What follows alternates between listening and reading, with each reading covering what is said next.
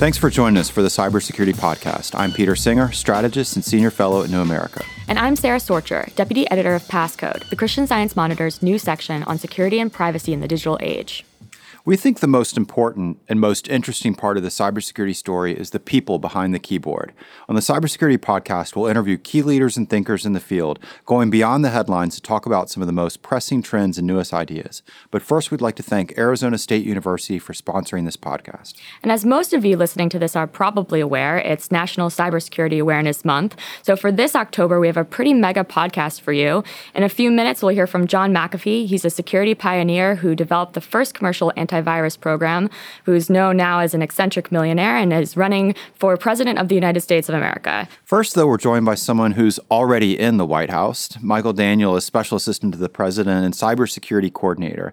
And in that position, he leads the interagency development of national cybersecurity strategy and policy and oversees agencies' implementation of these policies. He also leads the federal government's partnering with the private sector, NGOs, and other branches and levels of government. And prior to coming to the NSC, Michael served 17 years in the Office of Management and Budget, including as Chief of Intelligence Branch, National Security Division. Thanks for joining us. Thank you.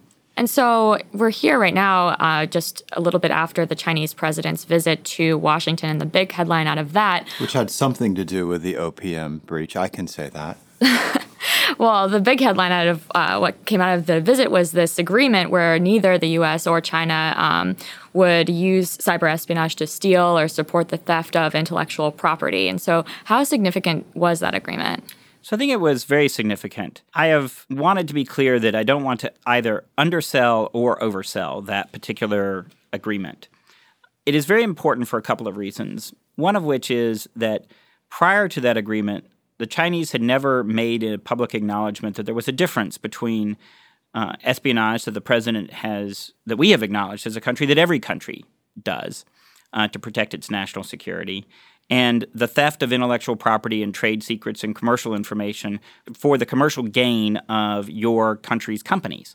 And so the fact that the Chinese were willing to make that distinction was very significant. That's a significant policy shift on their part. Another piece of the agreement was that we agreed to assist each other more aggressively in investigating and looking into evidence of malicious activity emanating from each other's country. And that's also important because the Chinese typically have said that they're primarily the victims of hacking, and they have not really acknowledged that malicious activity actually emanates from China. So the fact that they were willing to make that acknowledgement and agree that they would look into it was also a big step forward. Now, I do not believe that this is going to solve all of our cybersecurity issues that we have with China. It will continue to be an area of tension within the bilateral relationship between the United States and China, and the proof of it will be in how they carry out their end of the agreement, which, we'll wait and see how that goes. So it's certainly not the end of our discussions with China, but it was a very important step forward. I think one of the questions around it is, though, are they pledging to do something that they've always denied doing anyway, so it's easy to agree, so to speak, to that? So I don't think it was easy for them to necessarily make the statements that they did. It required a great deal of work within their government to arrive at a willingness to make those public statements. I certainly take your point that to the extent that they had been denying that they carried out those activities, then from a policy matter, it may not appear to be as big of a shift. But I do think it was an important one, and a lot of work went into that on the Chinese side. Mm-hmm. What will you be looking for? So you phrased it in terms of we don't have absolute confidence. We have sort of a wait-and-see attitude. What are the specific things that you'll be looking for, say, 3 to 6 months out to be able to judge whether this was just verbiage or actual implementation? Well, I think as the president has indicated that, we will be using our assets to do the best job we can to see if we can determine that there's been a decrease in the amount of IP theft going on and other kinds of commercial espionage, that we can see a decrease in the malicious activity emanating from China, that they are cooperating and helping look into issues that we raise with them. Also, that the dialogue mechanism that was reached in that agreement for regular meetings between, on their side, the Ministry of Public Security, the Ministry of State Security, the Ministry of Justice, a couple of other offices, and on our side, the Department of Homeland Security and the Department of Justice, that those meetings are actually happening, and that there's worthwhile exchanges occurring as a result of that. So some people, a few Republicans on the Hill in particular, are calling the agreement a carrot in some respects, but there is a pretty obvious threat of a stick in the form of sanctions. The news right before the president's visit here that the U.S. was developing sanctions against Chinese entities that either conducted or benefited from cyber espionage. So was that on purpose? Was this part of the negotiating strategy to have these news reports out there? And do you think that that threat did help bring China to the negotiating table? Well, I think we've been clear from when we rolled out this policy last spring that it was a policy that we intended to use and that we see it as a effective sanctions tool under the executive order. The president actually issued it last April. And we believe that ultimately we will need to use that tool in all likelihood to show that we are serious about deterring and dealing with malicious activity in cyberspace. I can't really comment on the specifics of, what the package is that we have under consideration, what they may or may not, the particular entities that may or may not be in there. But certainly we would be looking to really go after those actors that are clearly violating the tenets of that particular executive order. So when you say that you do expect to use that tool, do you mean against China? Are you optimistic that this deal is going to hold, and are sanctions the next step? Again, without sort of commenting on the specifics of any particular target, I do believe that we will ultimately use this particular tool as one of the multiple tools that we have, from diplomatic to military to law enforcement to intelligence capabilities. So it's important to have a broad spectrum of tools to go after what the bad guys are doing. I can't really comment on whether it will include Chinese targets or not at this point. But so if the U.S. knows that China does engage in economic espionage, why not just put the sanctions on now? Why go for the agreement? Well, I think that when we really take a step back and look at it, the reason you use any particular tools are to achieve certain goals. And I would argue that the goal is not simply to use sanctions for sanctions' sake. The goal is to impose costs on malicious actors that are carrying out particularly egregious acts. If you look at what the sanctions executive order covers, it covers disruption of critical infrastructure, the theft of intellectual property and trade secrets of a significant size. So I think the point of using that tool is that we need to impose those costs and create that level of deterrence that imposing those costs can do. But it's never just for imposing those costs just to impose costs, but is to achieve a goal of decreasing the amount of malicious cyber activity that we are experiencing. So to that end, we also see it as very important that we cooperate with as many different countries as possible, whether we're talking about countries it's very easy for us to reach cooperation with or countries where it's more challenging, like with China. I want to push back on the idea of, so carrying these out is a sense of the hope is to impose costs. But the difference with the Cold War is that there's not equal vulnerability. So a fear on a great number of people, and I'm sure it's one of the within government as well, is if we do try and impose sanctions, particularly on a nation like China that we do a great deal of economic trade with, that in turn there will be greater costs imposed on American business to have access. That's always in the background of this discussion on sanctions. How are you thinking about that? Obviously not going into specific examples, but basically the idea of, can we exact costs on individuals from another nation or governments without it reverberating back with greater costs to American business? So a couple of thoughts on that. One is, I think that the costs on American business from the cyber activity that's going on are huge right now. And in some ways we not even realize, given that in cyberspace you can steal something and the original is still there. So I think unlike some kinds of theft where the object disappears and you lose the value of it, the pernicious effect of cyberspace is you can lose the value of the intellectual property and not even realize it for some years to come. Second, I would say that those factors certainly do weigh in our calculations about how we are thinking about the use of any of these tools. And the fact that it is still challenging to do attribution in cyberspace, the fact that malicious actors typically use infrastructure owned by third parties, innocent third parties, to carry out their activities, makes it also more challenging. So these kinds of considerations weigh in all of our calculations about any of the responses that we're thinking about using, whether it's a diplomatic démarche to use of a sanctions tool to use of other cyber technical operations. So all of those things factor into our calculations. And so you have something like OPM, which was huge and affected millions of people and occupied headlines for weeks and months. And what was it like to be the White House cybersecurity coordinator in a moment like that where there's such a huge breach within the government? I think it was terrifying, and it was also an opportunity as well for us to really grapple with some very fundamental problems that we knew were there, but really the OPM incident kind of laid bare. And I think that it also betrayed a lot of the continuing weaknesses that we have inside the government for managing these kinds of incidents. As a matter of fact, we've been working very hard on updating some of our policies and designing new policies to deal with a lot of the lessons that we learned coming out of the OPM incident. And I also think that it was almost hard to wrap your mind around how large it was, even for those of us that work breaches on a regular basis, sort of truly grasping the degree and the severity of the incident when it first starts being reported to you. It really took us even a few days to really sort of grapple with what we were really dealing with and really come to grips with the level of severity that we were talking about. I've joked that almost everybody that's come to this issue has got to go through the 7 stages of grief in order to actually really sort of wrap their mind around what we're talking about. So how do you think that the mood in the White House has changed when it comes to thinking about cybersecurity as post-OPM? I would say that it's not so much been a mood change, but a continued evolution of the place in the hierarchy that cyber issues hold. They have steadily risen across this administration in their seriousness and in the level with which we have to respond to them. And so I would say that OPM was merely one more example in a unfortunate continuing trend.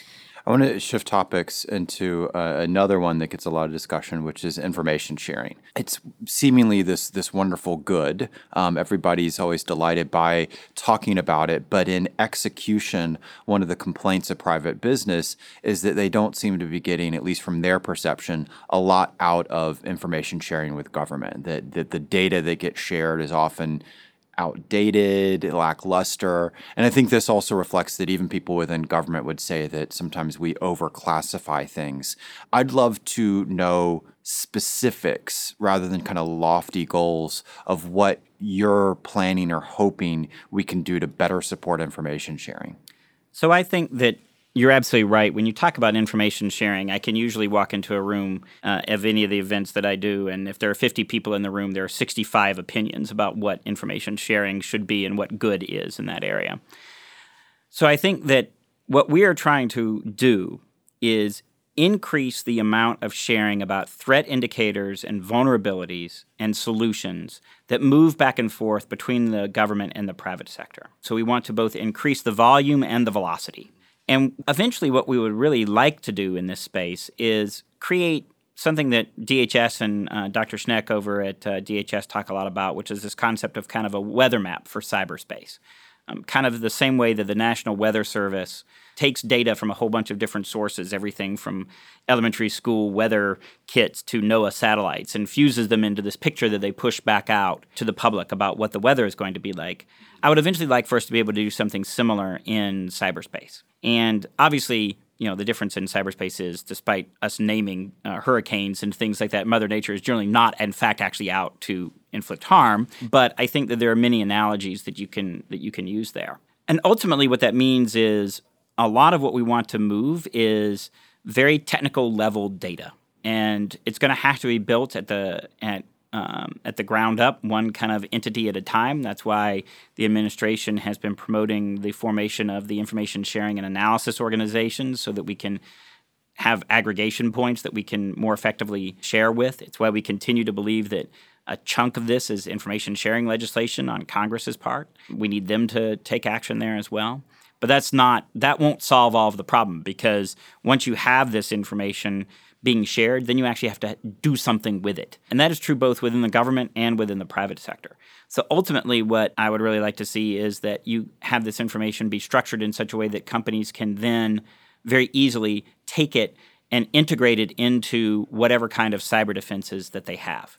And that this is done on an automated basis, so that the defenses are updated very rapidly and we can actually use the strength of the internet and the way that the bad guys are using it against us right now, we can use that for us to work for our defenses. A lot of the concern about sharing information with the government obviously comes from the Edward Snowden leaks. But now we have OPM, which is also a very interesting flashpoint in the information sharing discussion, because some people are saying information sharing might actually worsen cybersecurity because the government would be collecting more information and storing it in the government, and that the track record just might not be that good. So how has this issue been coming up in your discussions with security professionals and companies? And do you feel like OPM increased this level of distrust about sharing with the government? It certainly didn't help. One thing to distinguish with OPM is, and I think that this is true not just of the government, but with many private sector companies, is that we are still grappling with what being a digital society means. And in many ways, we have digitized old analog files and didn't think through how that act of digitization changed the vulnerability. And if you think about it, the idea that OPM would have been a target for identity theft or espionage or any one of those other kinds of crimes that we're concerned about back in the 1970s, 1980s is kind of crazy, right? What was somebody going to do? They were going to stand in the hallway with file boxes making photocopies. I mean, it was inconceivable that you could... I'm pretty sure that was an episode of The Americans. Yes. So, you couldn't really do that at a scale that mattered. But once we made them digital, you could. And I think that what we're coming to grapple with is that the old ways of doing business within the federal government of assuming that not only is it every agency's responsibility for them to be accountable for protecting their information, but that we're expecting them to actually do the business of protecting their information may not be the right model for us to use. So in that sense, I think that it is not wrong to say that the OPM incident has highlighted the need for the government to rethink how it does its cybersecurity for itself. And it's certainly something that we are very interested in and are focused on within the White House. But I actually think it points up the fact that we even more desperately need this kind of information sharing to have that level of interaction between the private sector and the government to ensure that both sides can provide the level of protection that they're looking to do. I think ultimately this kind of information will not necessarily increase the vulnerability if the government has it any more than a private sector company having it, because what will be the benefit of it is the amalgamation of it. It's the fusion of all of this information, and then the actual taking the information and doing something with it. The information by itself is only of so much value if you don't actually use it to improve your defenses. One of the ways we've framed this in the introduction is that this is also a people issue, and there's also a people problem in this space. And I'm interested that the administration has made a commitment to beefing up the number of people who understand cybersecurity within government. And we've seen a buildup in organizations like Cyber Command and DHS. But what about the other agencies out there in areas like diplomacy or international trade innovation? And I think the value of this, of course, is not just to develop better policy, but also hit what you were talking about before, making sure that we're recognizing the issues as they lay today. What are you hoping to see be put into place? And then to put a little tease on this on top, it's not just about creating positions, but filling them. So I'm thinking of, for example, the FBI having 40% of its new slots open. How are you wrestling with the people problem? So it's one that we're very concerned with. It's also one that affects more than just the federal government. If you talk to anybody in the industry, they will tell you that we are woefully short of cybersecurity professionals across the United States. So I think overall we are working on various lines of effort to try to figure out how you entice more people into the government. How do you make the personnel rules for coming in and out of the government easier? Because I think for a lot of the cybersecurity professionals, the idea that we're going to be able to recruit people and have them stay in the federal government for a 35 or 40-year career is just not going to happen.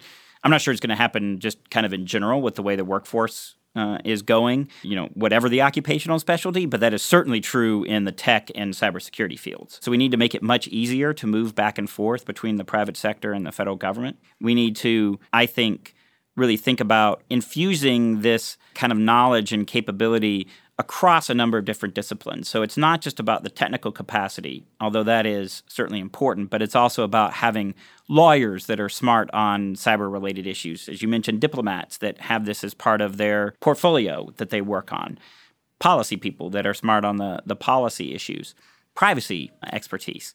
And I think a lot of that is going to take a long time to build, but it's certainly one that we're focused on trying to come up with creative ideas for how to do that.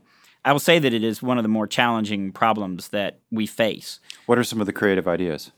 Well, that's what we're trying to get input from various places. I think certainly some of it, if you see, I believe that, for example, the USDS, U.S. Digital Services brand, where we've been able to bring in a lot of really impressive talent from Silicon Valley to work on very specific problems, deploy them for a short time period, and then send them back. Partnering them with people who've got a lot of experience inside the federal government has been very successful. I really think we could stand to see a cyber version of that created, for example. I think that would be really fascinating to do. What would it require? Would it require a change in the law, or is this executive order? Or? I think we could probably do most of it under existing authorities. The interesting... What's holding us back? I mean, you work in the White House. Do we need to get McAfee elected? Is that what you're telling us here? So He's got a lot of plans. He does have plans. He does.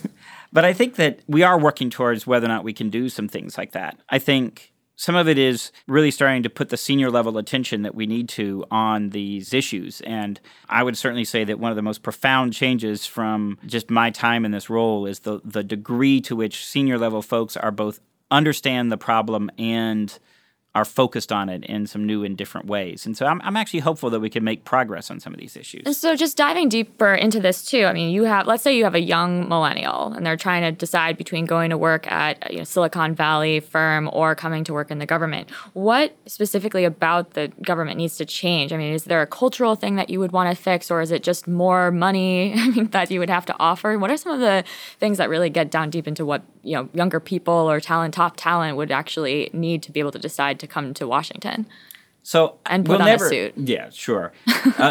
Maybe have relax the dress code, but we will never compete on salary. That's just not going to happen. But I think that what we can compete on is a sense of mission and what you can do inside the government and that you cannot do, and the impact that you can have working for the government that is impossible to have in that same kind of way in much of the private sector. So what we need to be able to do is to help make it easier for people to get in so that the process doesn't take so darn long, to make it easier to move around and make it less bureaucratic to get things done inside the government once they're there. And I think it's also coming to that understanding that you're not recruiting them forever, that you're recruiting these individuals to come in for a given period of time, and that you will expect them to take their experience from in the government and take it out to the private sector. And then ultimately what we would hope is that they would come back later on and maybe do that 2 or 3 times over the course of a career now. I think that is a much more reasonable expectation about how again, I think this is going to apply beyond just the tech and cybersecurity workforce. I think it's going to apply across much of the federal workforce. But I think it will be particularly true in the technical and cybersecurity areas, and that we need to just recognize that that's how the model is going to work.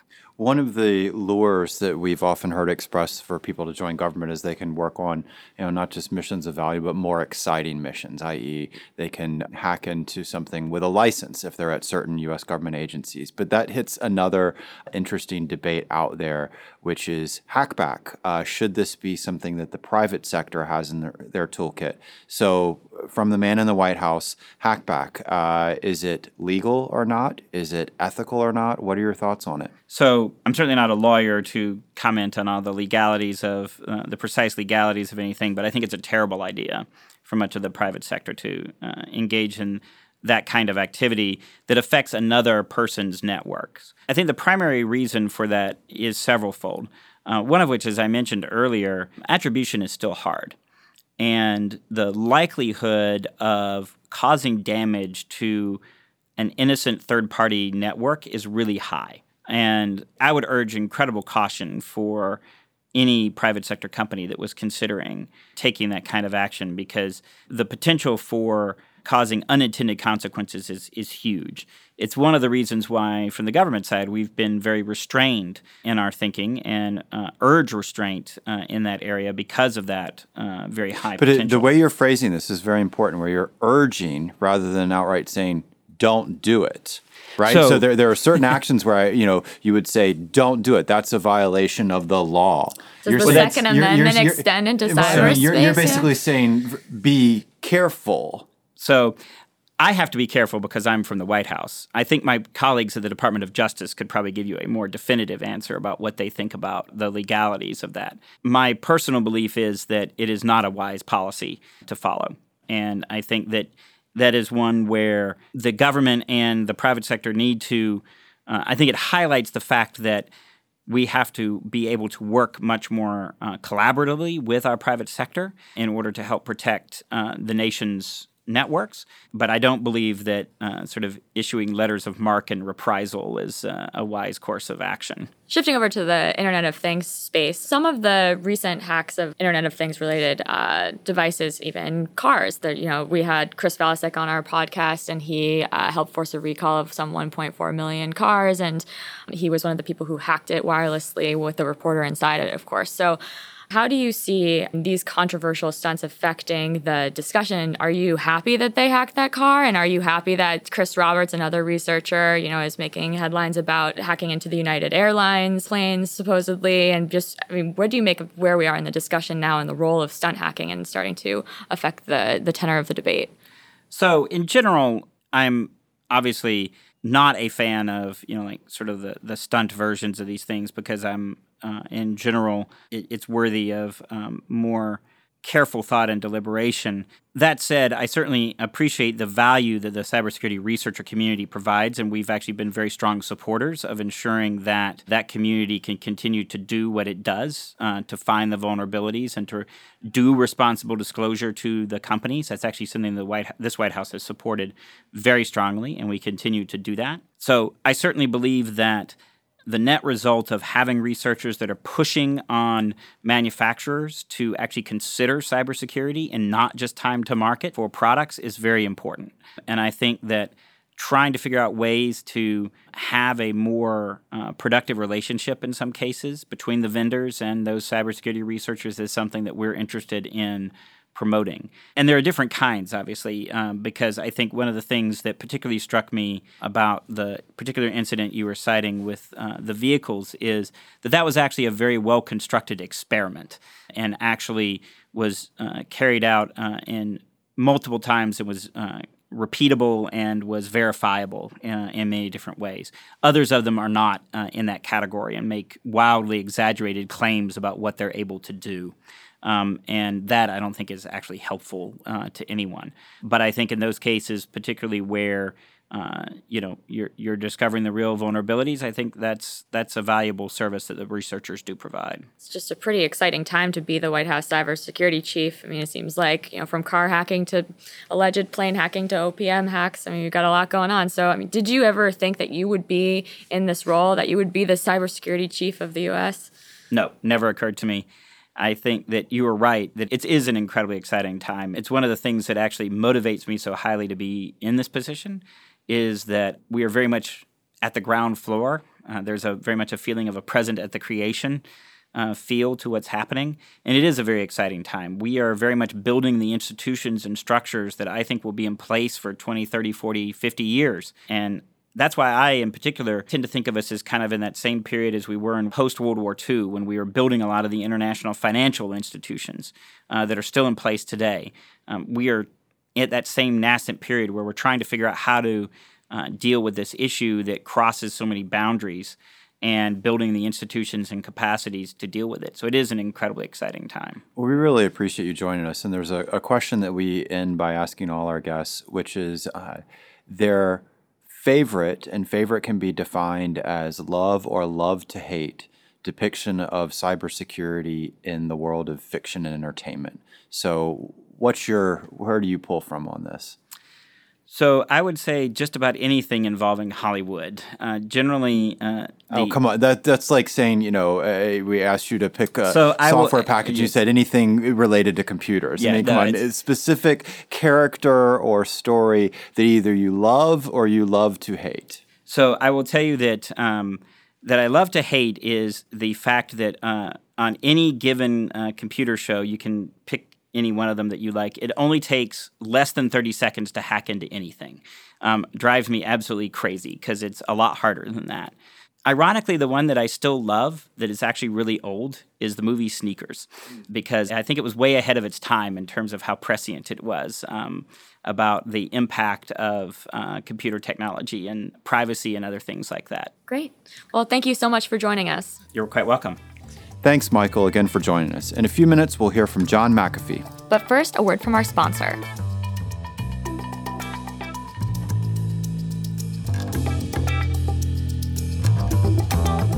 In 2015, U.S. News & World Report ranked Arizona State University as the most innovative university in the nation.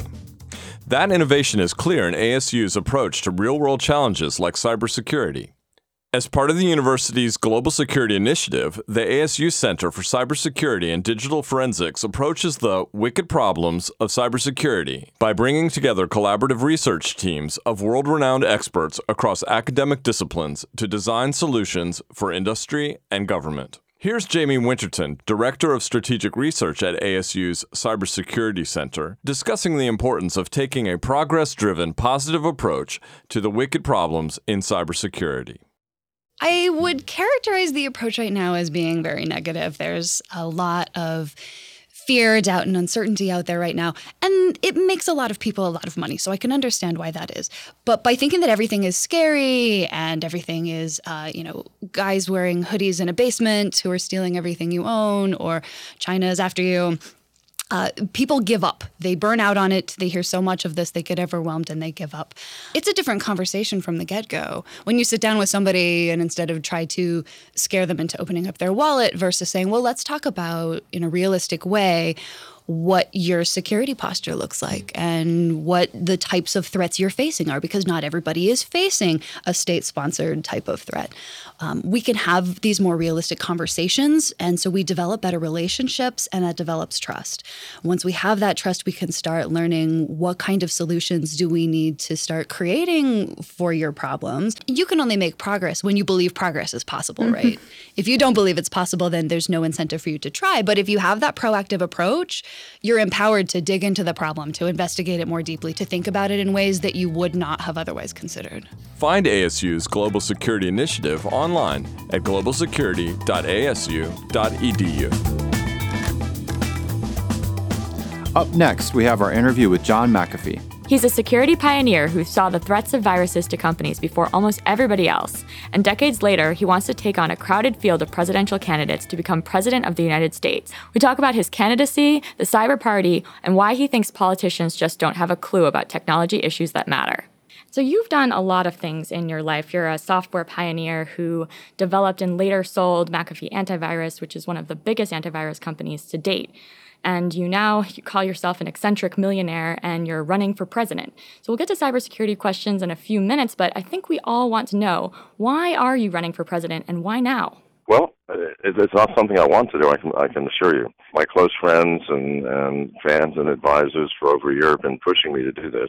And I think I finally woke up to the reality of our political situation and the incompetence of our current government. And I think the array of candidates, if you look at them closely, in my mind, I don't think are capable of solving the fundamental issues, so I jumped in. And so why didn't you join a party? You started what you're calling the Cyber Party. Tell us a little bit about that. Well, let me answer your first question. I didn't join a party because I think the parties are responsible for the nightmare that we live in now. The parties have become machines. And once you enter one, I think the human heart is subdued, and you just become part of that machine. And machines cannot govern. You say that machines can't govern. I think we all agree with you there, but yet you're starting what's called the Cyber Party. So what are some of the things that you're going to bring to the table when it comes to technology? Cybersecurity and government surveillance seem to be pretty big issues. All right, the cyber party is not yet a machine. Okay, it's brand new. We just started it. It does not have a history of impetus behind it. I started the cyber party because I believe that technology is the thing that's lacking within our government. We have candidates. Hillary Clinton believes that wiping a disk means taking a damn rag and wiping off your computer. So machines can't govern, but the government needs some more machines. Donald Trump is proud of the fact that he's never written an email. And yet we're living in a world where the Chinese have literally declared war on us, and it's a cyber war. They sucked up 14 million records from the Office of Program Management, including all of our top secret employees for the past 35 years. And all of our embedded agents are among those. Tens of thousands of embedded agents in foreign countries whose lives are at risk. The government has not told us what happened to those people. They just shrugged it off as, we made a mistake and we need counseling for our employees so that they feel better about themselves. And that's the absolute truth of what happened. Well, that's an act of war and one of the greatest coups of espionage ever in the history of humanity. And yet we just pay little attention to it. So do you think we're already at cyber war then? Of course we are. What China has done is not just the Office of Program Management. It was the FBI, Homeland Security, Department of Defense. They are collecting all the necessary information that will allow them to do an all-out offensive. They could take down all of our electrical substations here in America, and we would be without power forever. We would wake up one morning and we'd have no money, we'd have no records of anything, and we operate. An entire society depends upon the cyber technology to exist. And China could wipe us out instantly. So how would you deal with China if you were president, in particular after, as you're mentioning, the OPM breach? Well, first of all, I would recognize the fact that they are way ahead of us in cyber technology and cybersecurity and the weapons of cyber warfare, and do something. And I would immediately hire some of the brightest technological minds that I know, and trust me, I know most of them out there. Dealing with China also requires some sort of diplomatic response, or potentially some are even saying sanctions or military response is another option at some point. I mean, what would your position be on some of those areas? The Chinese president was recently in Washington visiting. I mean, if you were president, how would you handle the recent cyber espionage and breaches? I would not have done what was just done, which is ask China to stop doing it. Please, stop attacking us. I mean, do you realize the futility and the insanity of that statement? It's like Churchill in 1940 calling Hitler and saying, "Look, I have an idea. Just stop attacking us." What insanity is that? No, I think I would relate to China in the way that our relationship exists, which is we're at war. I wouldn't do a military response because a military response is almost futile in this day and age. Seriously, all of our military weapons are computer controlled, and they were designed in an age where the word hacking did not even exist. I mean, I worked for Lockheed in 1985, 86, and 87 on a black program, which is a program that doesn't really exist, or it doesn't officially exist, working on high-tech weaponry. And I can promise you, at that day and age, we didn't know what hacking was. It was not something we even thought about. We just wanted to build the computers to control the weapons. Well, so you have to believe me. If two hackers can go on the internet and take control of a Jeep, which they did 2 months ago when it was published in Wired magazine, run it off the road while the driver is frantically trying to regain control, tell me that hackers in China, who are much more clever, cannot take control of our missiles, our planes, our ships, and turn them against ourselves. It sounds bizarre, but this is the facts of life. This is the reality. This is the world that I have specialized in my entire life, and I promise you, this is what can happen. You've talked a little about what you wouldn't do, but what should the role of the U.S. government be? Right. Okay. And so I'm explaining the first order of business is to bring technology into the government to create a cybersecurity system so that it's not as easy, or even try to make it impossible for not just China, but Russia or anyone to hack into our systems and take control. And that's an easy thing to do. It's not quick. It will take time. But it really requires bringing technologists into the government and educating and making people aware. I can do that. That's a simple process. Analyze existing systems, find out what needs to be done. Some of them will have to be thrown away and started over from scratch. But clever technologists in this day and age, given the tools that we have, can restructure these systems in short order. It's just that no effort so far has been placed in doing that within the government. Here in Washington, too, members of Congress even joke that they're in the flip phone caucus. So, I mean, how would you describe the current gap between technologists and policymakers that there is now? Would you hire just a slew of people that you know from the private sector and bring them into the government? Well, first of all, here's an example of ridiculousness. All the talk about banning encryption.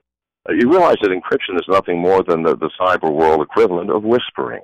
If I can whisper to my wife at a dinner table, like, let's go home, and I don't have to, get government approval to do that. Yet if I wanted to do that when she's on the other side of town, and I wanted to encrypt our communication so I can whisper to my wife, they're talking about banning things of that nature. The NSA is demanding backdoors in software, which will allow the NSA and other government agencies to get in and see what we're doing. Well, that also allows anybody to get in and see what we're doing. And it's insane. So the policymakers are making decisions based on a total misunderstanding of technology. We have to educate people. We have to let them know. Right. And so how do you feel about the reforms made so far when it comes to government surveillance after the Edward Snowden leaks? And what more would you do to reform it if you were in office? Here's the problem. We have become the enemy. The citizens have become the enemy. When you're standing in line at the TSA and your shoes are off and your belt is off and your personal belongings are being closely scrutinized, and you're standing with your hands in the air waiting to be patted down, do you feel protected? I don't. I feel like I'm the enemy. And if you feel like you're the enemy, maybe you are. Governments sometimes turn paranoid. And when they turn paranoid, they fear things. And the thing they fear most is the populace. And we have reached that point. I don't want a government that looks at me as the enemy. I want a government that looks at me as the citizenry and someone that they are there to serve.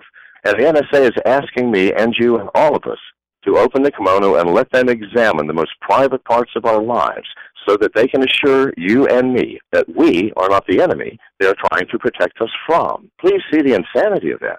And yet we just blindly go, oh, okay, that makes sense. But it doesn't. It really does not. So they have to be curtailed. If we're going to be spying on someone, please, let's spy on the people who are the real enemies. Let's not spy on the citizenry.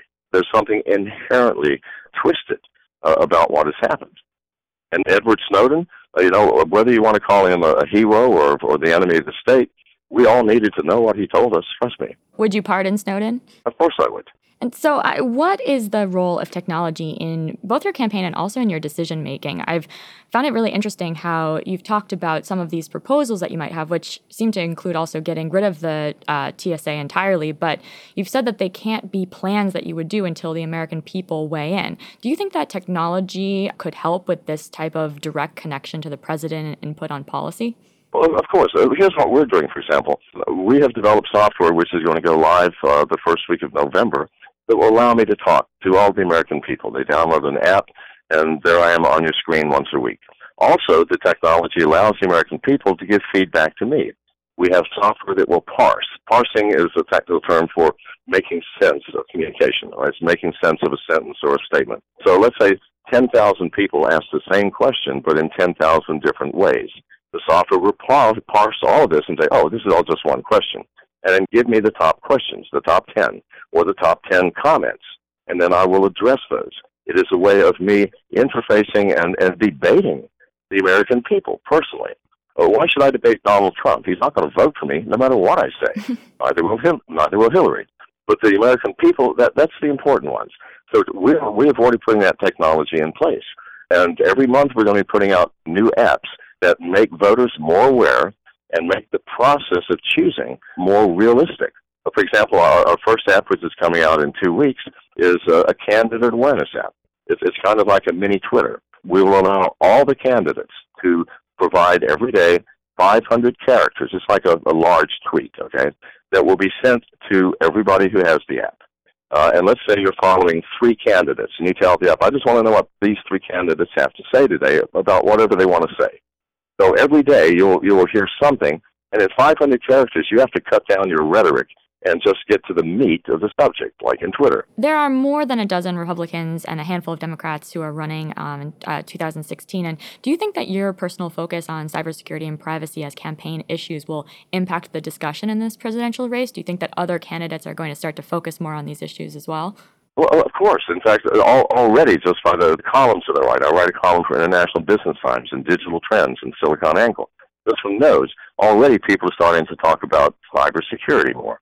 So I went to Australia 2 weeks ago, and I wrote an article about the Australian Department of Digital Transformation. And 2 days ago, the CIA put out a press release saying they are now implementing a Department of Digital Innovation. I believe that to some extent, the noise that I'm making has impacted that. But that's not what I'm here to do. I'm not here just to change the conversation. I really think that the country needs me, and it needs a technologist, and it needs someone who has real-world experience. I mean, I run companies. I know you cannot write a paycheck if you've got no money in the bank, and you certainly cannot loan friends money if you've got no money. So you said in your presidential announcement video that this country's founding fathers, quote, could not have envisioned a world where spy cameras are hidden in cactuses. Could you say That's more correct. about that? Spy cameras are hidden in cactuses in Arizona.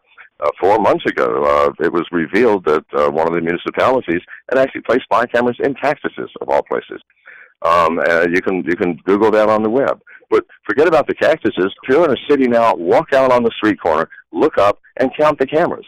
I guarantee you there's more than you can count. They're on the traffic lights. They're on the corners of buildings. They're looking out of windows of shops. I mean, we are watched mercilessly by everyone constantly.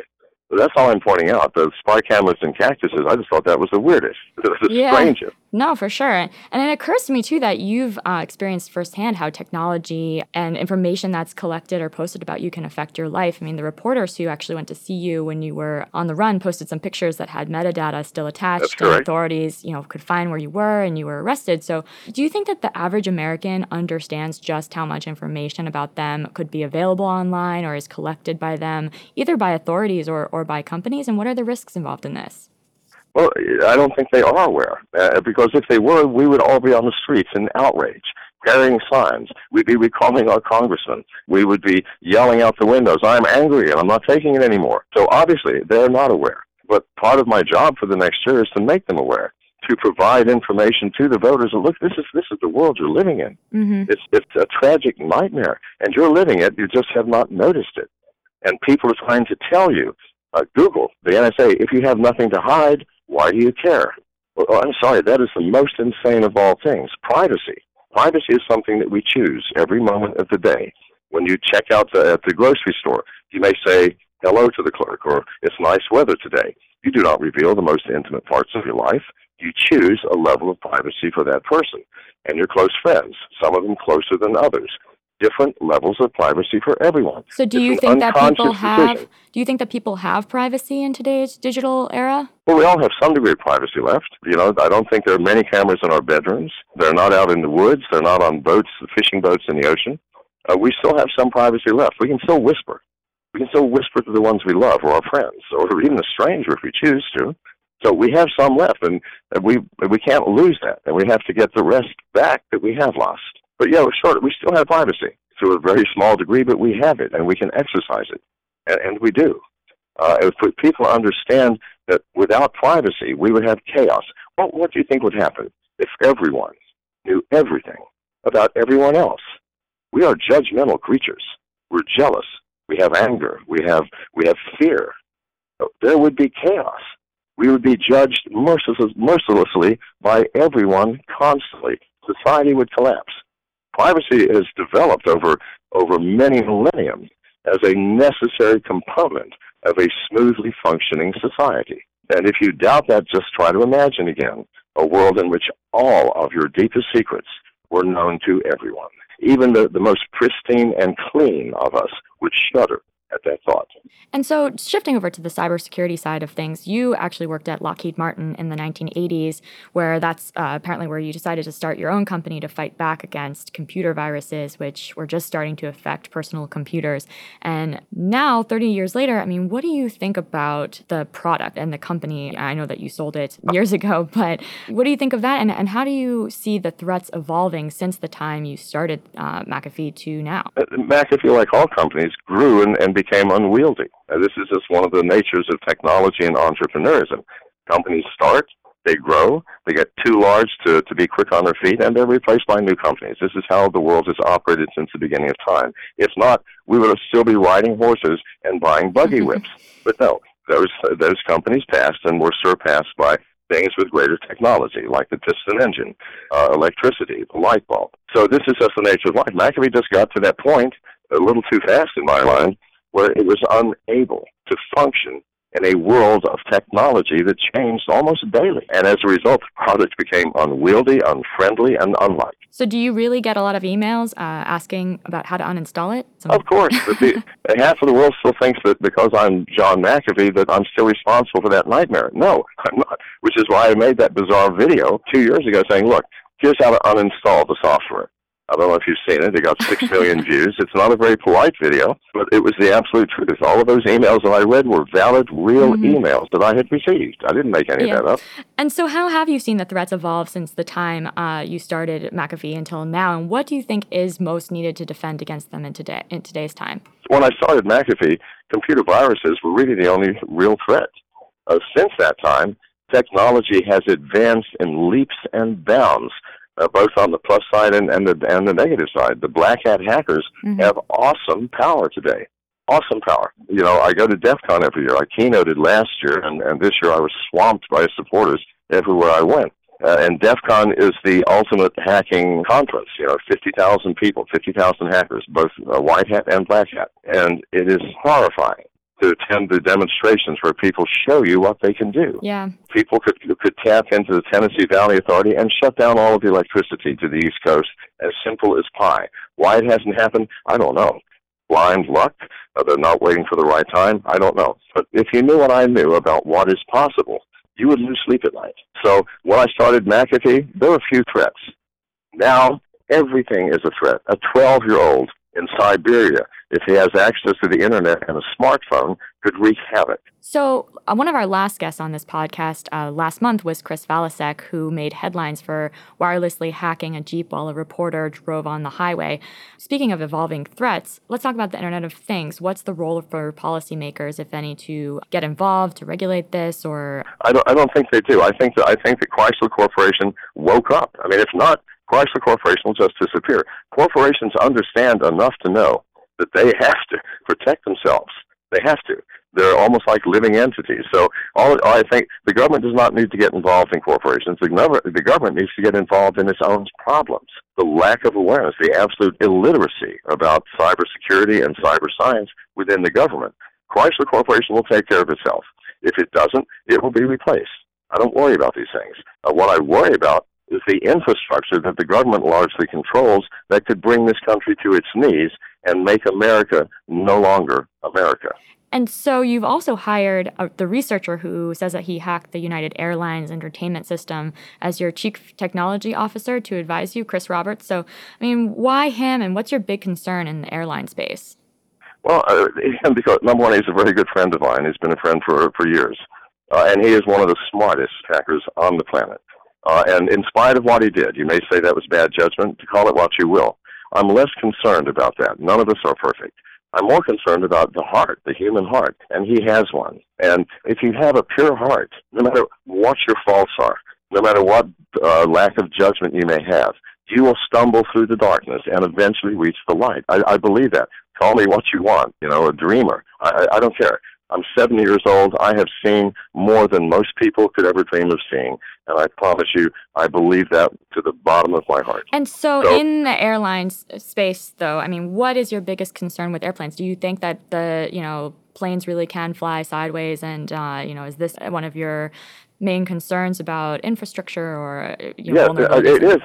It is, because not only can you hack into an entertainment system and take control of an airplane, you can do it over the internet now. You can do it over the internet, and it's been proven.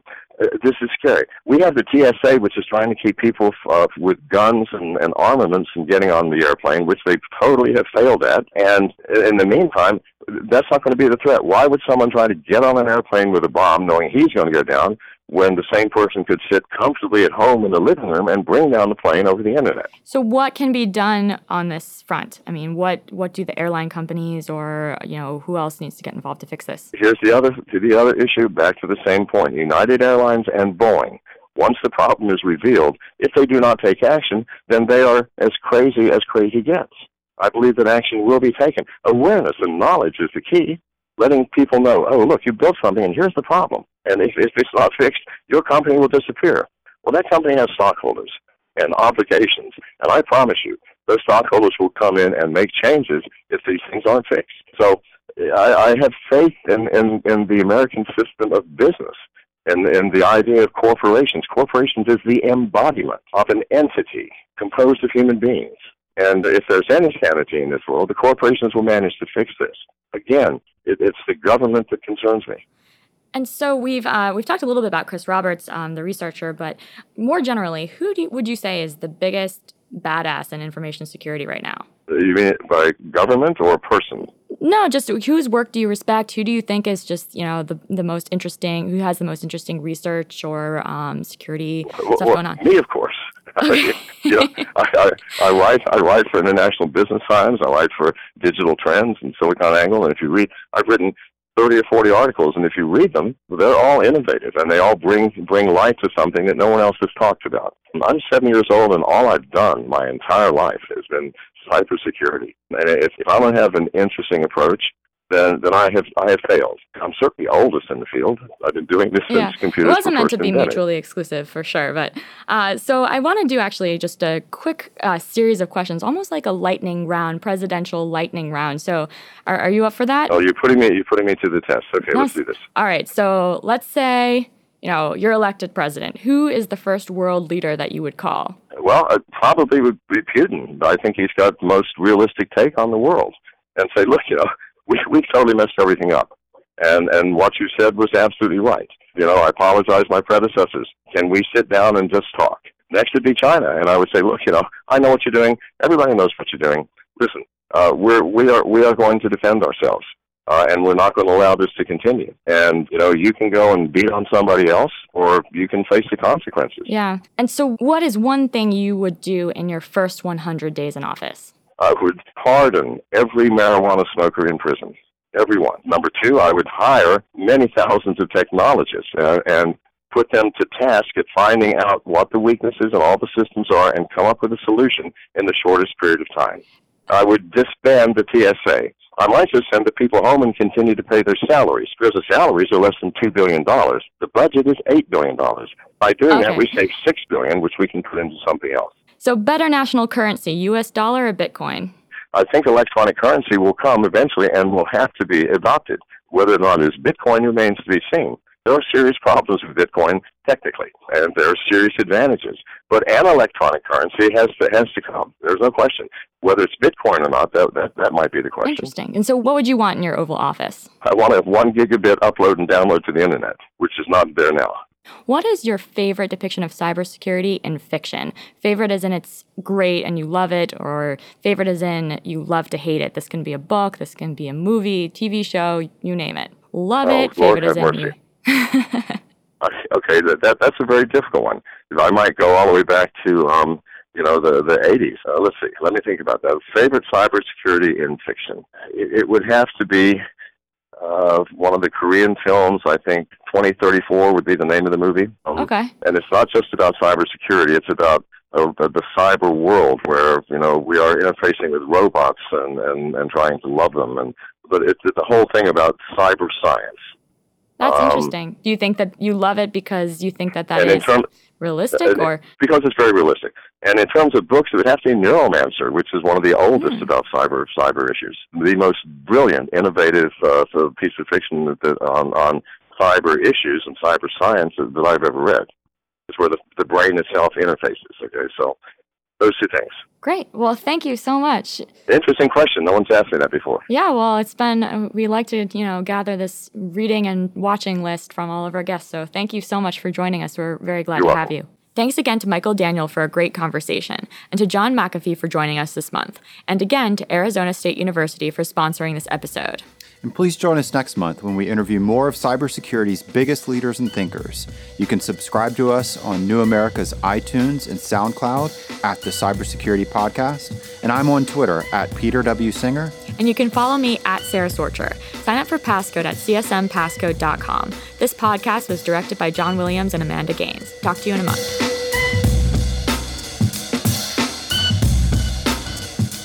Thank you for listening to this podcast from New America and the Christian Science Monitor. This recording carries a Creative Commons 4.0 international license. Music thanks to MK2 for their songs The Big Score and Cold Killa. To learn more about Passcode by the Christian Science Monitor, please visit passcode.csmonitor.com. To learn more about New America, please visit newamerica.org.